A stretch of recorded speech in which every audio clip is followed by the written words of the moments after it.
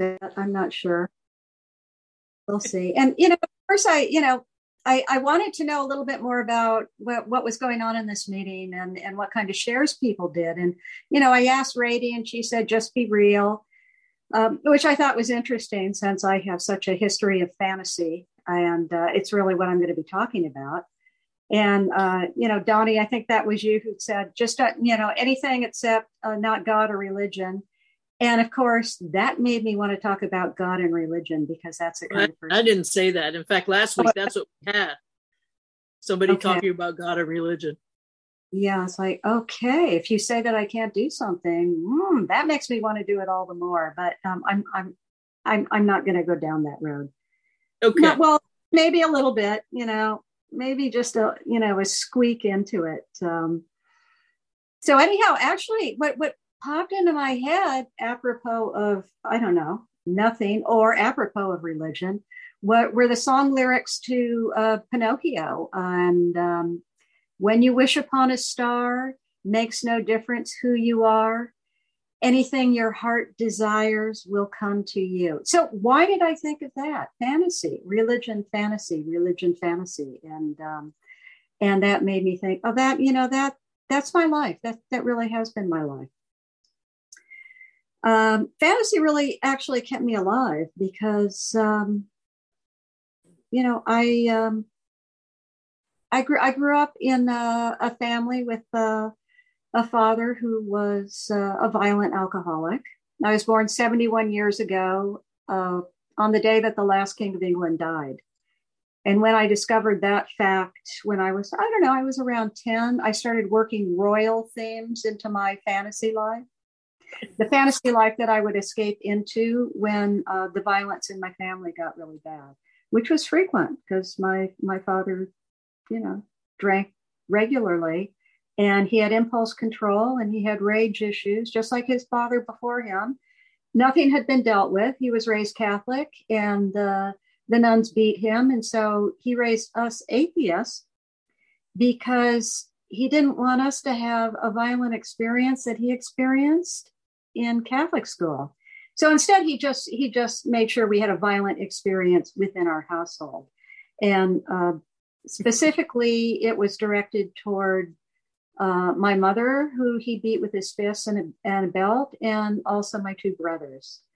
Now, I was a middle child, and I learned to observe. I learned to be a very careful observer and a very quiet observer. And I would take the temperature of the room, and when I could tell things were getting hot, I would leave. Or, I thought that my brothers and my mother were crazy. It's like, why are you saying those things? He's going to blow. Somebody's going to get hit. And somebody did, but it usually wasn't me. And so I used to wonder long afterwards why I had been so affected by that violence. And it was only when I did a little bit of research into battered wife syndrome and adult children of alcoholics that I discovered that witnessing that kind of violence is itself a great form of violence. So anyhow, I didn't really develop much emotional maturity because when the going got tough, I left. I clicked out. And, it might even happen during the share. I may go blank because when I recall what it was like in the past, I have a tendency to dissociate, and I don't want to do that, but it's something that can happen automatically. So I made some notes, and so I'm referring to my notes. Full honesty here.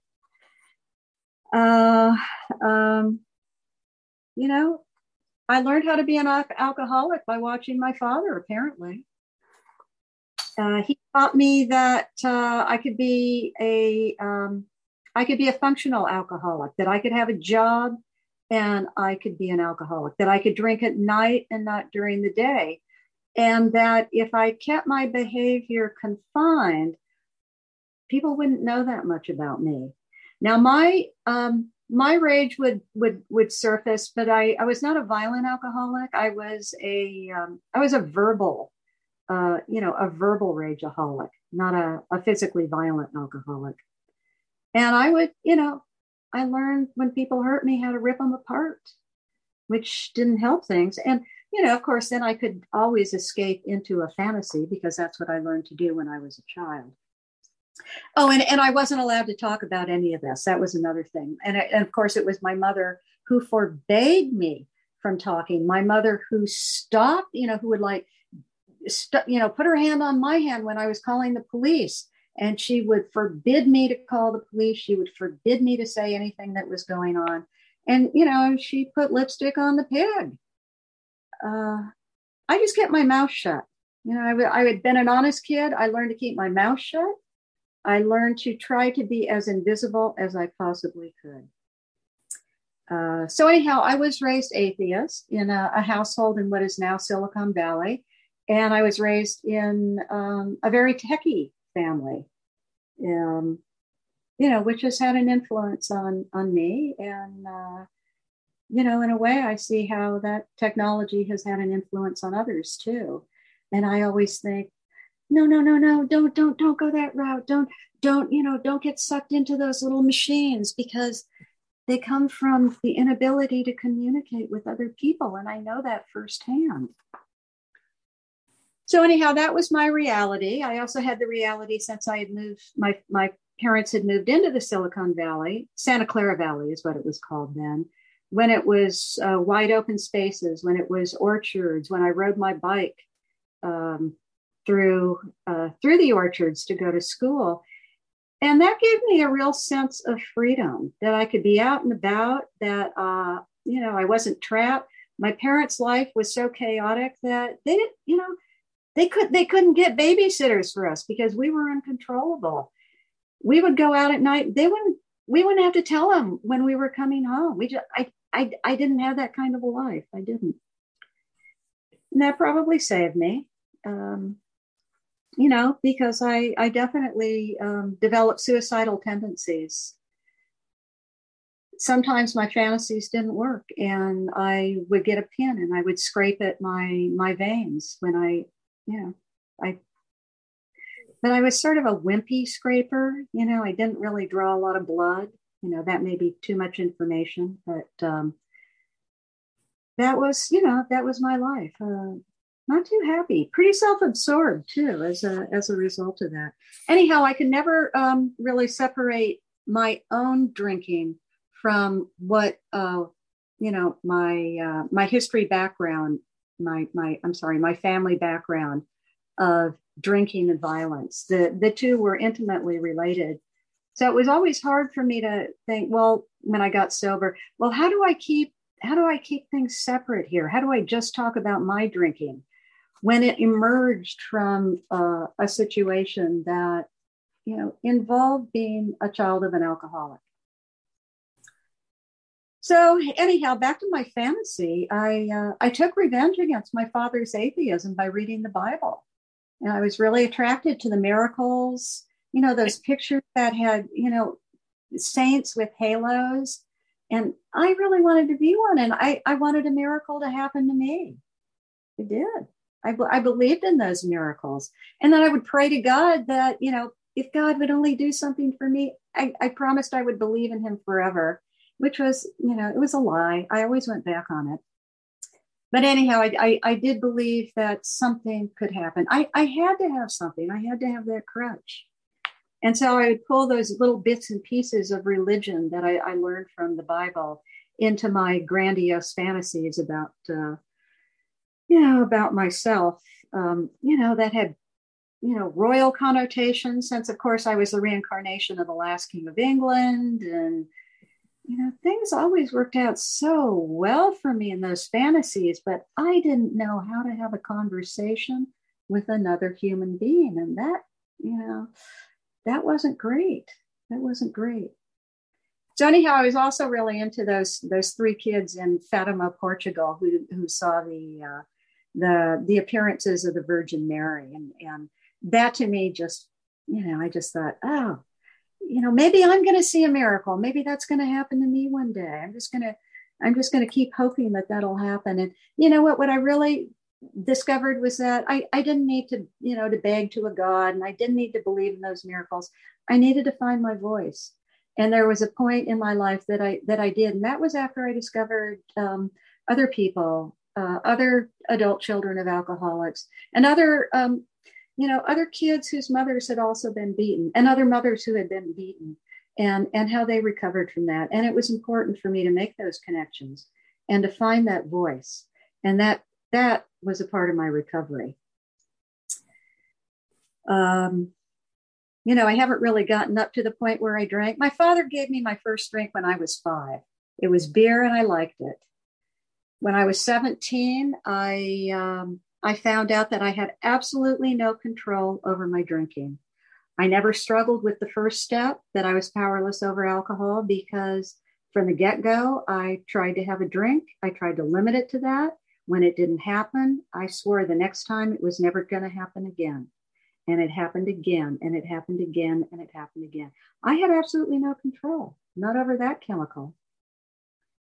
When I was young, I used to mix up chemicals in my chemistry set because I wanted to find the perfect concoction that would make me invisible. Yeah. Because if I could be invisible, then nobody would see that I was in pain, or nobody would pry. I could be there but not be there, and that's what I wanted. I just, I wanted oblivion, and I didn't really want to kill myself. But I did think that if I ever really got to that point where things were insufferable, the Golden Gate Bridge was there and I could jump. The Golden Gate Bridge in San Francisco, that was like a beacon to me. But instead, drugs and alcohol were my oblivion. They made me feel alive, and they made me feel dead.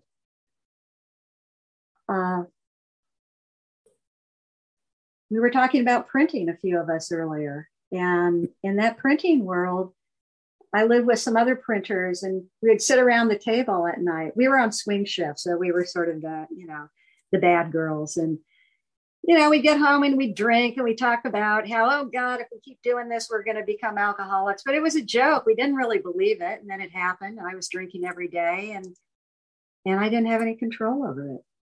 It just happened. It was anesthesia. It worked. It worked for me. It worked to just, deal with those edges of emotional pain that I didn't have a clue how to do it differently. I didn't learn how to do it differently from my home life.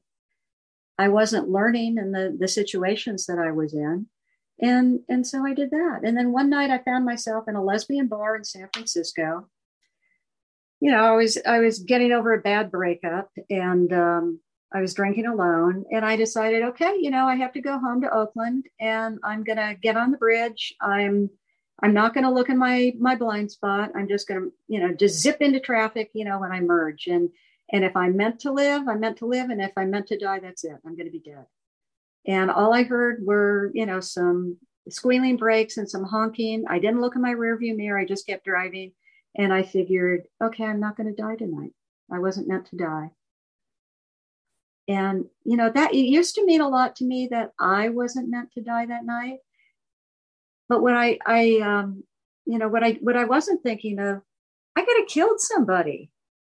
I could have killed somebody with that. But all I cared about was my own misery. I was so self-absorbed in that I really didn't give a fuck if my behavior had, negative consequences on somebody else. It never even entered my consciousness. But eventually I got sober. I tried when I was 26. I failed. That was when I was in printing. I thought willpower would do it. No, didn't last a week. It was sort of a strange situation because, it had to do with fantasy again and grandiosity. I was absolutely sure of my superhuman powers, that I could save my closest gay friend, who I absolutely adored, from dying of AIDS in the mid-'80s before there were any treatments that were effective. I was positive of this. I invited him to come and live with me. And something happened during that period, something that directly led me to end up getting sober. And it was that there was so much love in the community at that time. I lived in the Castro in San Francisco. And there were a lot of us going through this. And we were leaning on each other for help. And it was, we were desperate, but in that desperation, we also had some really intense love. But my friend died. He died because my superhuman powers were all in my head. They were all a fantasy. They weren't real. And I didn't know anything about death. I didn't know how to deal with it.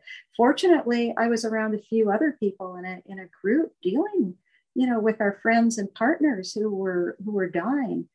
And we started to help each other, get through some of the feelings. So after that happened, I sat in my apartment for, the next year, drinking alone, sitting on the floor a lot, not knowing how to go forward, knowing that whatever I had been doing, things had to change. I needed a radical change. And so I got into an adult children of alcoholics group because, God damn it, I was going to blame my parents. And I was going to be around some other people who were blaming their parents for what was going on in their life too. And it was a very helpful class, very helpful. I said disparaging things about Alcoholics Anonymous and about the whole God thing. I had actually called the AA hotline at one point because my rage toward a then partner was over the top. And I decided I had to do something, and I attributed it to drinking. But when they said that the meeting was going to be in a church basement, I said, no, I'm not doing that. And so I didn't. And I think that that was an opportunity lost. That if they had said, here's a secular meeting you can go to, you're welcome to come, I probably would have gotten sober then. But that didn't happen. I had to get a little bit more desperate, and desperate I got.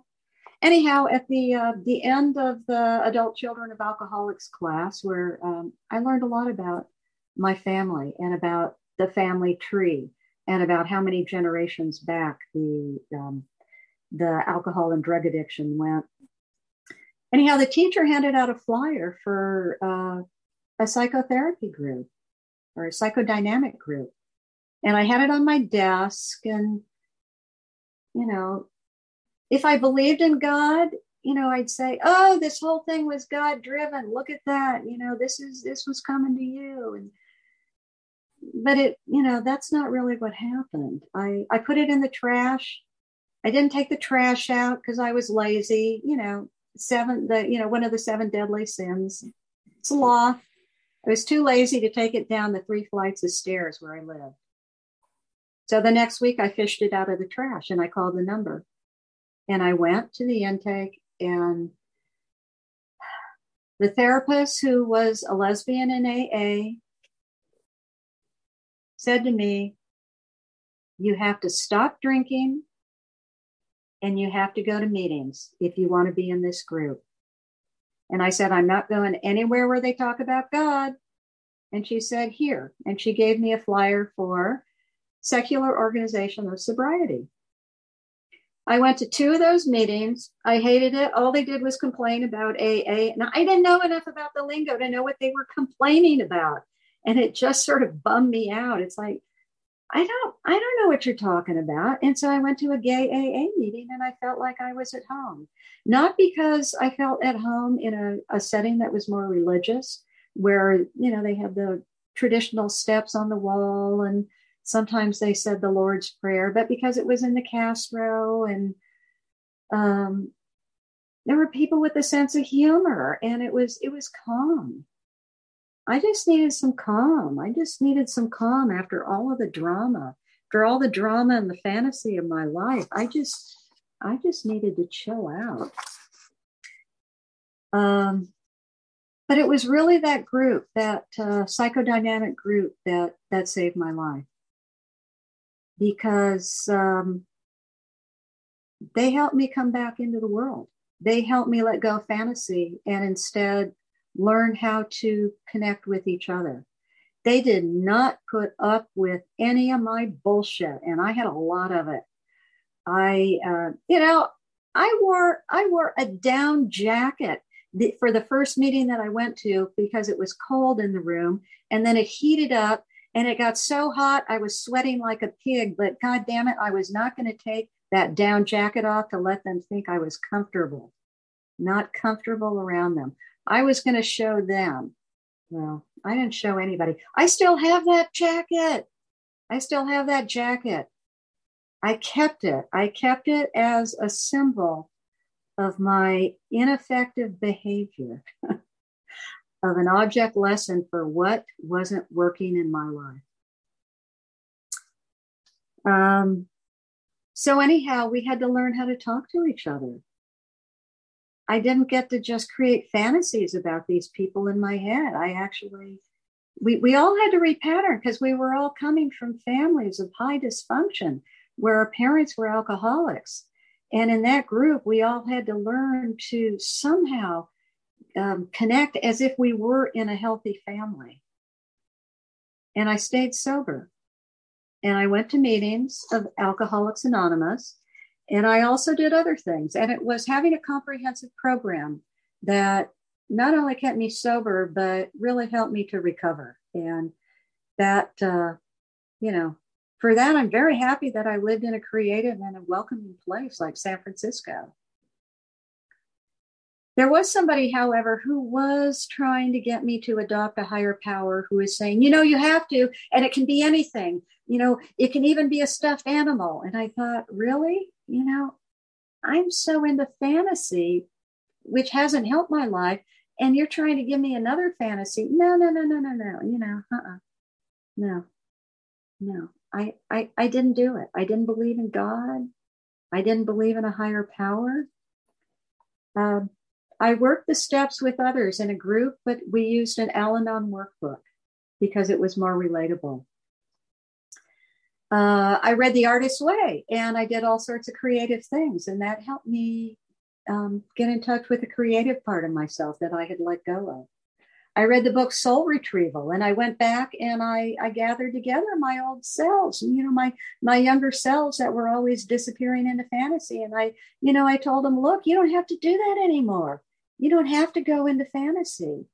You just have to learn how to be vulnerable and express your feelings and talk to other people and be real.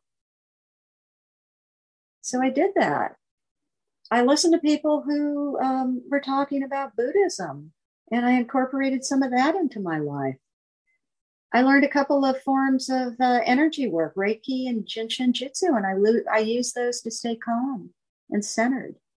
I meditated on alternative tarot cards. I did clay days with a friend of mine who's an artist. I had an individual therapist where I talked about my unhealthy attraction to fantasy, shared my fifth step with her. And then the therapist in my ACA group, Genevieve, gave me a list of emotions. I don't know, there are maybe 75 to 100 of them. And I would go down that list and I would try to figure out, what emotion do I feel? What do I feel? I mean, I was that blocked. I was that stuck. I was that undeveloped emotionally that I had to go back to being, a totally non-functional teenager to learn how to be a human being. And I stayed sober. I didn't drink. It was hard at first, but I made sure I kept the booze out of my life. When people said, how do you do it? I said, peer group pressure, which was sort of a joke, but not really, because I needed all of those people. I needed the peers to stay sober. I met my partner when I was 3 years sober, my current partner, my wife. We went to couples counseling because we both came from families where there was a lot of alcoholism. Neither of us drank, but we learned how to empathize with each other. We learned how to shut up and listen. We learned how to honor each other's feelings. Incredible. I've been in a relationship for 30 years. I wasn't supposed to be in a relationship. I was supposed to just drink myself into misery and fantasize about stuff and watch TV and do God knows what and, just wish that I were dead. But no, so anyhow, the promises of the big book actually happened for me. I have no cravings for alcohol, and I have this freedom. But I have to be honest. I did use the Serenity Prayer. I even used, the God in the Serenity Prayer when I got super desperate, which happened on airplanes when there was turbulence. Until I taught myself that there was this really bumpy road in this area, and I would drive my car down it, and I could actually simulate the feeling of air turbulence doing that. So that the next time it happened on a plane, I thought, oh no, that's no worse than driving on frontage road. I mean, come on, just get over it. And I didn't need to, even use the Serenity Prayer for that. So that was great. And that could be the end of my share. Except no, I stopped going to meetings for 20 years. I moved from San Francisco to Berkeley. I drifted. I drifted. I stayed sober, but I drifted. I had an insular life, so I wasn't going out that much. And then, a partner who didn't drink, and it was cozy. And I worked, and my mom got Alzheimer's, and for 10 years I had to deal with that. And so I drifted, and I even drifted back into fantasy, and I didn't feel it was helpful. But I couldn't get out of it. And then COVID happened. And somebody said, I have a friend who is having trouble with drinking. Can you help? And I said, sure. I remember the first step and the 12th step and the 4th step, 3 out of 12, that wasn't bad. But I found out I didn't have the tools. And I thought I better get back into meetings because I need to learn the lingo, because that's all I associated AA with, the lingo. And I did. I got back into meetings. I got a sponsor after 31 years. Woohoo. I tried to get a higher power. I tried to mimic people who had long-term sobriety. And the stuff coming out of my mouth just sounded false and phony. And I had to stop it. I fired my sponsor, and she was great. She turned me on to an agnostic sponsor. I was going to gay meetings, and there was this woman in the meeting. Her name was Rady. She held up this alternative 12-step book. And then she was talking about this agnostic meeting in Cleveland. And I thought, okay. And I went to it. And everything has changed. Everything has changed. And that's why I now describe myself as a grateful member of AA. I don't say, hi, my name is Leslie. I'm an alcoholic. I say, hi, my name is Leslie. I'm a grateful member of AA, because for the first time in 33 years, I am a member of AA. That's my 3rd step. My agnostic sponsor taught me how to work that 3rd step without fantasy, without God. Her rephrasing of the 3rd step is made a decision to be a member of AA. And I had an epiphany when she said that. And I thought, oh, you know what? I can do that. I can do that. I can be a member of AA. I did all of the other stuff. I did all of those other programs.